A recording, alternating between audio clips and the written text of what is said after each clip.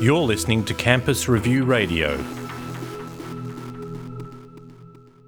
These days, we're generating huge amounts of biomedical data, and so really the simple answer is that we can use computers to really understand and sift through and organize that data and essentially make sense of the complexity of it and for predictive purposes. So that's the simple answer.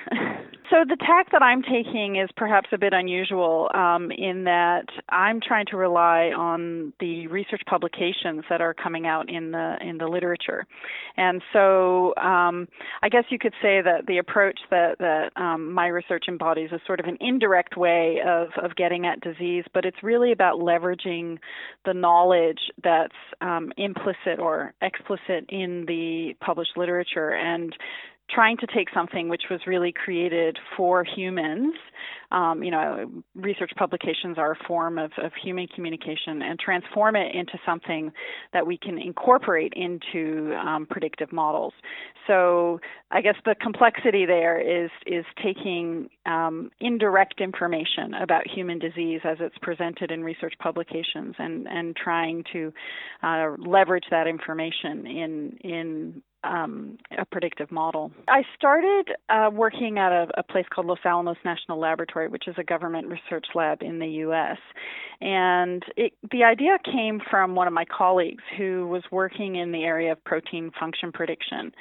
And basically they're trying to take what we know about proteins and figure out what all these proteins do in the context of the human body. And that, of course, is really foundational for understanding disease because it's usually mutations in proteins or in genes that eventually lead to disease. And drugs actually are designed to target particular proteins and influence disease in pretty direct ways. So he came to me and he said, there's all this information in the literature that I just don't think we're leveraging in our protein function prediction models.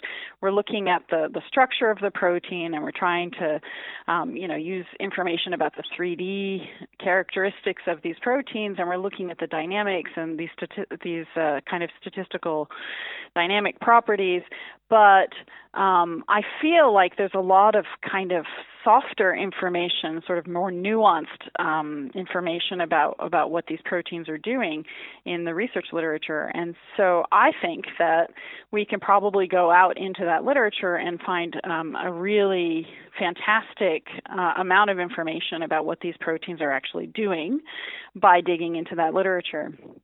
And I had never, I'd never really thought about proteins and genes since I was in year 9 biology. But I thought, wow, that sounds like a fascinating problem. And so that's really how I got started in it. We're working as much as possible as we can with medical experts and clinical researchers because really they understand the actual problems that they want to solve. And really what I see is that we're just kind of partners on this journey, that they have a clinical problem or a medical problem that they're trying to understand.